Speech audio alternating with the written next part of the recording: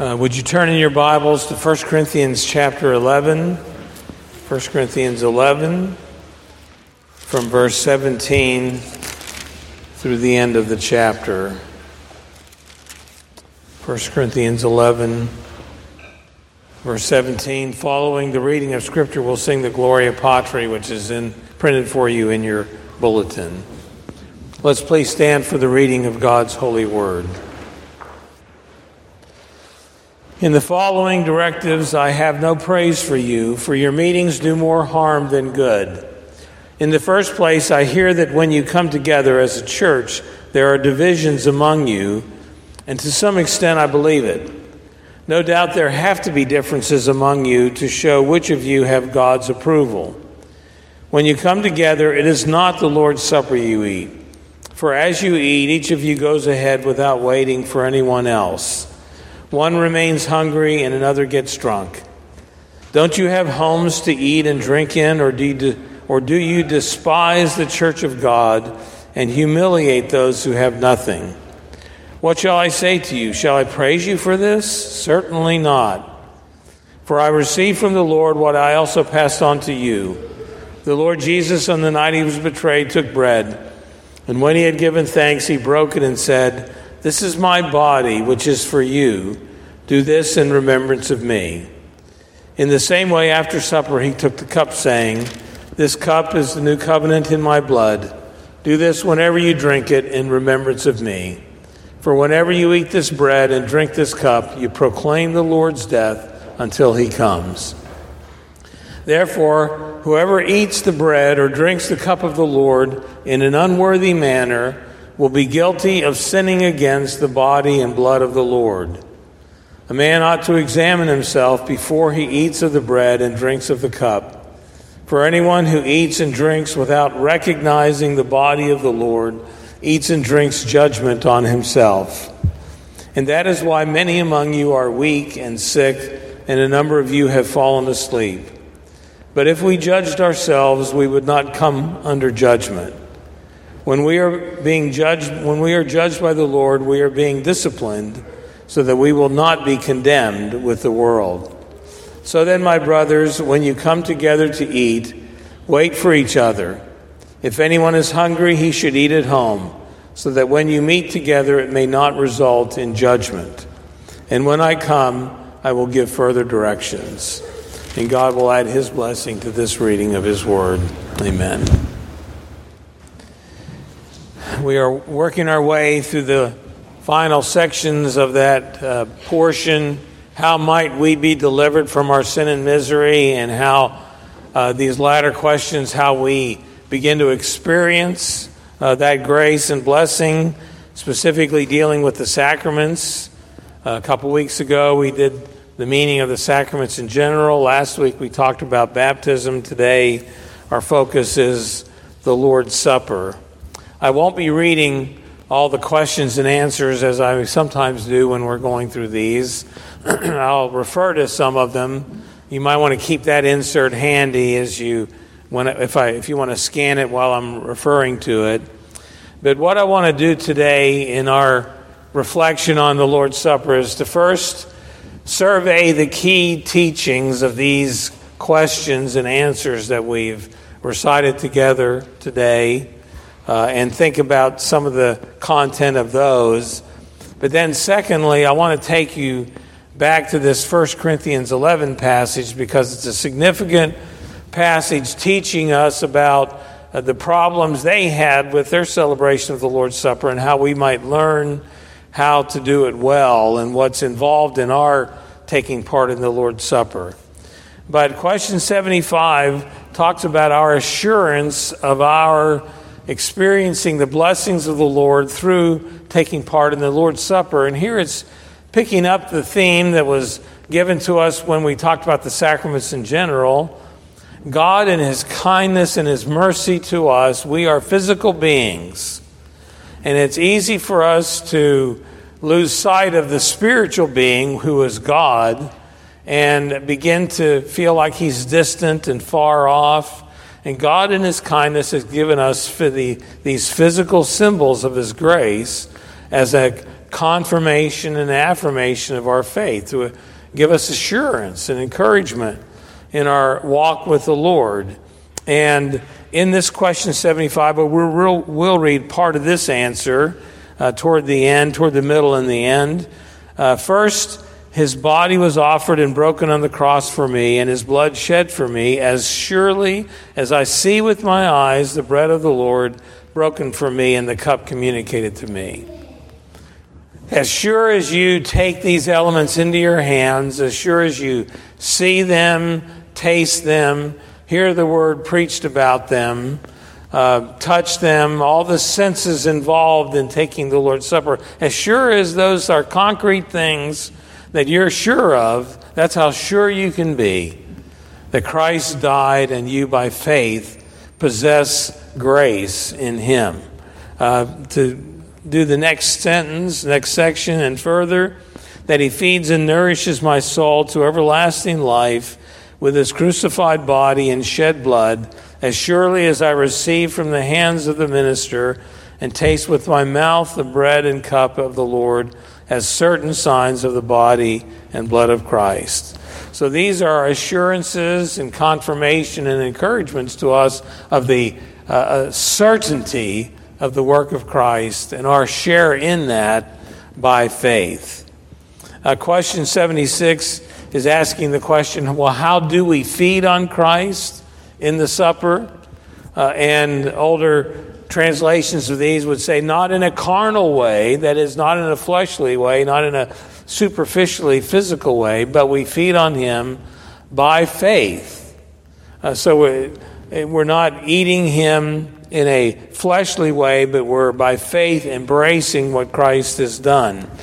Question 79, which I did not put on the insert because of time, essentially says the same thing. And this is something that, as we'll talk about some differences of opinion here in a minute, people don't get clarity in their mind. It's not the physical taking of the element that's significant, it's our embracing by faith. So I'd like you to turn, if you would, to John chapter 6. We have a similar misunderstanding that takes place in this interaction with Jesus and the multitudes. Jesus had earlier in this chapter fed the 5,000, and they had received from his hand the blessing, the multiplication of the loaves and the fishes. And the crowd was following him, as Jesus confronted them with. They were following him not because they believed in him, but because they had food. And they wanted something more to eat. And it was the earthly, the temporal, the outward thing. And so Jesus has been going through this discussion with him about the manna in the wilderness and the bread of life. But just to pick up the conversation in verse 44, John 6:44, he says, "No one can come to me unless the Father who sent me draws him, and I will raise him up at the last day. It is written in the prophets, they will all be taught by God. Everyone who listens to the Father and who learns from him comes to me. No one who has seen the Father except the one who is from God, only he has seen the Father. And I tell you the truth, he who believes has everlasting life." Now mark that down in your head as I continue to read. There's the focal point. It's whoever believes in him has eternal life. That's the crux, believing for eternal life. But then he continues, verse 48, "I am the bread of life. Your forefathers ate the manna in the desert, yet they died. But here is the bread that comes down from heaven, which a man may eat and not die. I am the living bread that came down from heaven. And if anyone eats of this bread, he will live forever. And this bread is my flesh, which I will give for the life of the world." Then the Jews began to argue sharply among themselves, "How can this man give us his flesh to eat?"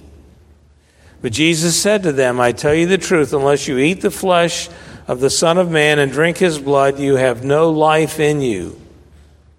Whoever eats my flesh and drinks my blood has eternal life, and I will raise him up at the last day.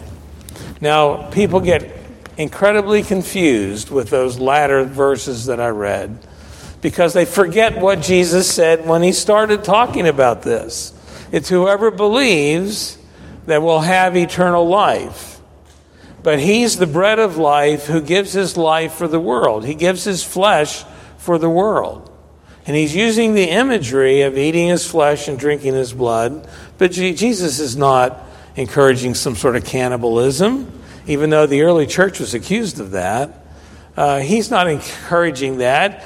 He's saying the concrete offer that he is making in the sacrifice of himself on the cross, which will soon happen, is the source of their faith. And if they believe, and if they trust, and in that sense feed on the death of Christ, they will have everlasting life. So it's not the tangible, the physical that's the key thing. That's not how we feed on Christ. It's by faith. And the elements of the Lord's Supper are that that are assurance to us that if we trust in Christ, we are feeding on him for everlasting life. So to come back to our catechism questions, where does Jesus institute this meal? Of course, it's in the upper room where he ate the Passover with his disciples. And Paul repeats this instruction in 1 Corinthians 11 and also in 1 Corinthians 10. There are two questions that are not on your insert, question 78 and question 80. And those questions bring up the differences on the view of Christ's presence in the Lord's Supper. And I want to take a few minutes to at least talk about that and read one of those questions and answers for you. There's a great difference of opinion. The Roman Catholic and the Lutheran view is that Christ is physically present in the sacrament of the Lord's Supper. And the Roman Catholic view is that the substance of the elements are changed, they're transformed to become the literal, physical flesh and blood of Christ. Now, they don't say that the bread still tastes like bread and the wine still tastes like wine, but they become literally, physically, the body and blood of Christ. And so their view is called transubstantiation. The substance is transformed. Now, the Lutheran view is still that Christ is physically present in the elements, but their view doesn't say that the elements transform, but that the body of Christ, the physical body of Christ, is on, under, and around the elements. And so the word describing their view is consubstantiation, that the substance is around and with the elements. But in either case, both have the strong view that Christ is physically present in the sacrament. And in the Heidelberg Catechism, this question's not on your sheet, but let me read it for you. Question 78, do then the bread and wine become the real body and blood of Christ? The answer, not at all. But as the water in baptism is not changed into the blood of Christ, being only the sign and seal of the washing away of sin, appointed by God, so the bread in the Lord's Supper is not changed into the very body of Christ. Though agreeable to the nature and properties of sacraments, it is called the body of Christ. So the Reformed view is, in a sense, distinct. Many of our Protestant friends, because they're trying to avoid these other points of view, would teach that the Lord's Supper is just a mere memorial. Now, we agree that we do this in remembrance of Christ, but the Reformed view is what's referred to as the real presence of Christ. And what we mean by that is that we want to affirm that Jesus is actually present in the celebration of the Lord's Supper. It's just not thinking about him. He's actually with us, which makes the sacrament have a sense of awe and seriousness and purpose about it. But we see him, not that he's physically present, but he's spiritually present. And so that when we eat with him and he with us, he is truly and really present with us through this meal. And it becomes for us a nourishing, encouraging meal. And so the real presence of Christ is our point of view. The elements are not transformed, but they present to us in a real, true sense Christ's presence with us. And so hopefully it does keep a sense of the awe and the seriousness and the benefit, the spiritual benefit, but avoiding any sense of re-sacrificing the body of Christ in the table of the Lord. The last two questions are, who should take the Lord's Supper? Well, those who repent of their sin and trust for Christ and desire to live a holy life. And the non-Christian should not, or the impenitent or the non-Christian should not take part in this Lord's Supper.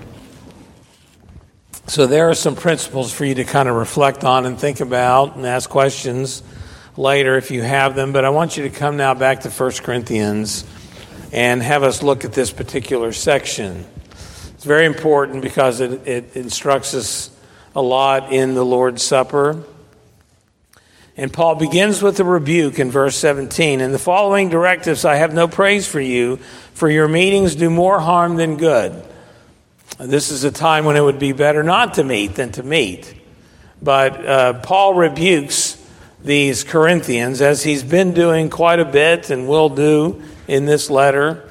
Maybe you've had a friend who said, "Well, I don't want to be in don't want to be in a denomination. I just want a New Testament church." And whenever I think about that, you want a New Testament church. Have you ever thought about Corinth?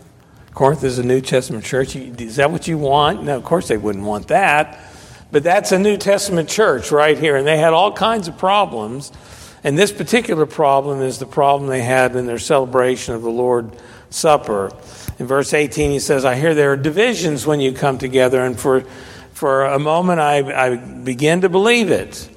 And what are the divisions about? What are the differences about? He says in verse 19, no doubt there have to be differences among you to show which of you have God's approval. This passage is very sobering because God is judging his people, judging his church. There are going to be those who are shown to be approved. There are those who not.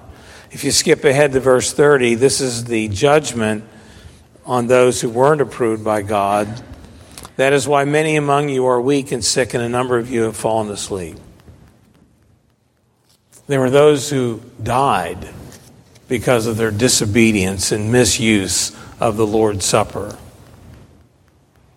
Just like Ananias and Sapphira, when they lied to the Holy Spirit in Acts chapter 5, were slain by the Lord.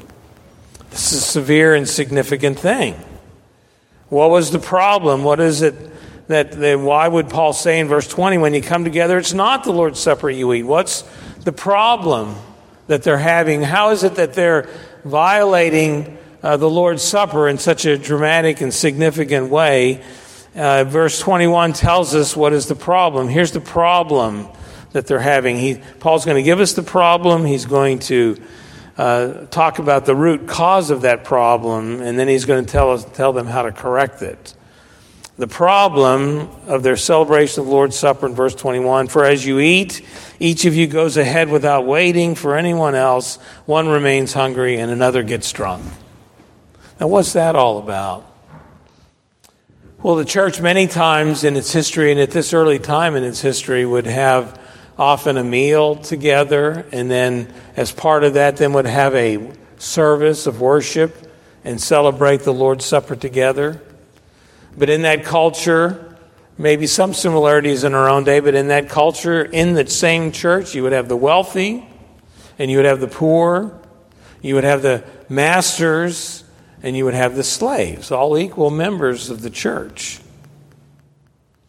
But not everybody, the wealthy and the masters, well, they could get to church on time, or even maybe a little early. But the poor and the slaves, they couldn't get there until they were freed up by their masters to go. And so what would happen is those people who would arrive on time or a little early, they would get tired of waiting around for the rest of the people to show up. And so what would they do? They would eat together and they'd have the Lord's Supper without the rest of the people being there. And some who would come later would be hungry, and the others who had been there early would be drunk. They were violating the unity of the church. And Paul rebukes them severely in verse 22. Don't you have homes to eat and drink in? Or do you despise the church of God and humiliate those who have nothing? You see, their actions were not just dishonoring God in a general sense. It was not just that they were living for themselves and satisfying their own hunger, but their actions, what caused Paul to rebuke them, is that they were despising the church of God. They weren't waiting for the other Christians. They were humiliating the other believers. And they were despising them. They were despising the body of Christ. And that's why judgment would fall on some of them. He continues it in verse 27. Therefore, whoever eats the bread or drinks the cup of the Lord in an unworthy manner will be guilty of sinning against the body and blood of the Lord. An unworthy manner. It's not that any of us are worthy. He doesn't say if any of you eat and drink and you're unworthy, because everyone who comes to eat and drink is unworthy. No one is worthy of this. But that's not what Paul says. He says if you're eating and drinking in an unworthy manner, that is, they're eating and drinking without waiting for one another, without showing love to their fellow believers. Here in this verse, what he says, what they're doing, not only are they despising the church of God, but they are sinning against the body and blood of the Lord. These are severe things. These are severe accusations. This is severe rebuke and condemnation. But it's what they're doing. By eating and not waiting, by showing disregard for their fellow believers, they're despising the church of God, and they're sinning against the body and blood of the Lord. And therefore judgment comes upon them. And some are even fallen asleep. Well, why is it that they're acting in this way? Well, verse 29 gives us an indication. For anyone who eats and drinks without recognizing the body of the Lord eats and drinks judgment on himself. The reason they were disregarding God's commands and acting in such a way is because they weren't recognizing the body of the Lord. Now, what does that mean? What does it mean to recognize the body of the Lord? Well, I think in this context and with this description, what it means two things. The first thing that it means is we have to recognize the body of the Lord, that's the covenant community. We don't take the Lord's Supper on our own. We would say it's wrong and improper for a family to do the Lord's Supper by themselves in their home. In normal circumstances, maybe if we take persecution, we can look elsewhere. But thinking in terms of what's the norm, to recognize the body of the Lord is to recognize that we're all part of this covenant community. We're bound together. And when one part's missing, we're missing that part. Paul's going to go on to expand this idea in 1 Corinthians 12, the chapter that's to come. but to recognize the body of the Lord, and so therefore to take the Lord's Supper in a worthy manner, is to recognize that we're all together, that we're part of this common communion. And we commune not only with God as individuals, but we commune with one another. Together we're part of the body of Christ. And when we ignore other Christians and disregard them, we're despising the church of God and sinning against the blood and body of Christ. The other element, obviously, in recognizing the body of the Lord is to recognize the elements, what they signify. The bread, representing the body of Christ broken for us, the cup, the blood of Christ shed for us. We have to recognize that. It's not just we can drink wine and have crackers at home, but that's not the Lord's Supper. These elements are set apart to God's sacred use. They, in a particular way, display to us the body and blood of Christ.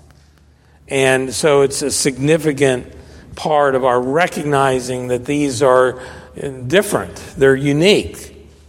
They're part of this sacramental interchange that's going on between us and one another and with our God.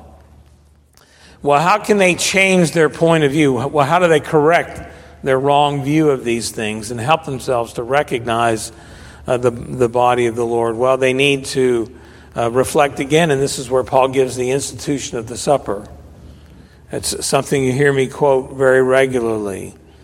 We need to reflect on what the table of the Lord means. We need to reflect on the institution of the supper and allow that to sink into our hearts so we can reflect on that and the meaning of that and the significance of that, of Jesus presenting his body and Jesus presenting his blood. And a second element is to examine yourself. In verse 28, a man ought to examine himself before he eats of the bread and drinks of the cup. You need to be able to think through your relationship with the Lord. Are you a Christian? Do you believe? Do you trust the Lord? This is why, even though we believe in baptizing our infants, we believe that before they're admitted to the table of the Lord, they have to make some profession of faith, that they have to be able to answer this. Can they examine themselves and know their relationship with the Lord? I won't have you turn there, but 2 Corinthians 13:5 says, examine yourselves to see whether you're in the faith. Test yourselves. Do you not realize that Christ is in you? Unless, of course, you fail the test. So this idea of examining ourselves, God is not intending for you to be perfect, but just, do you have faith? Reflect on that. What does that mean for you? So reflect on the institution of the Lord's Supper, reflect on your own faith, and remember again that you're a member of a body. And you cultivate that relationship. You be considerate of your brothers and sisters in the Lord. You don't disregard them. They're a significant part of you, a part of your life completely, but especially part of your life as we worship the Lord together. And so you and I are encouraged to reflect on the significance of the Lord's Supper. Reflect on the meaning of the elements. Reflect on your connection with the body of Christ. And examine yourself, again, not for perfection, but that there's a genuineness of your hope and your faith in the Lord Jesus Christ. Many times you'll doubt that, but you can come back to reflecting on the truth of who Jesus is. May you and I make our communion with one another what it needs to be. Amen. Let us pray. Father in heaven, thank you so much for the sacraments, for baptism, for the Lord's Supper, and what they can mean for us. We pray, O Lord, that you would help us to grow in our appreciation for these wonderful gifts you've given to us, and may they be the encouragement and help to us in our faith. And may you be glorified and honored, we pray in Jesus' name. Amen.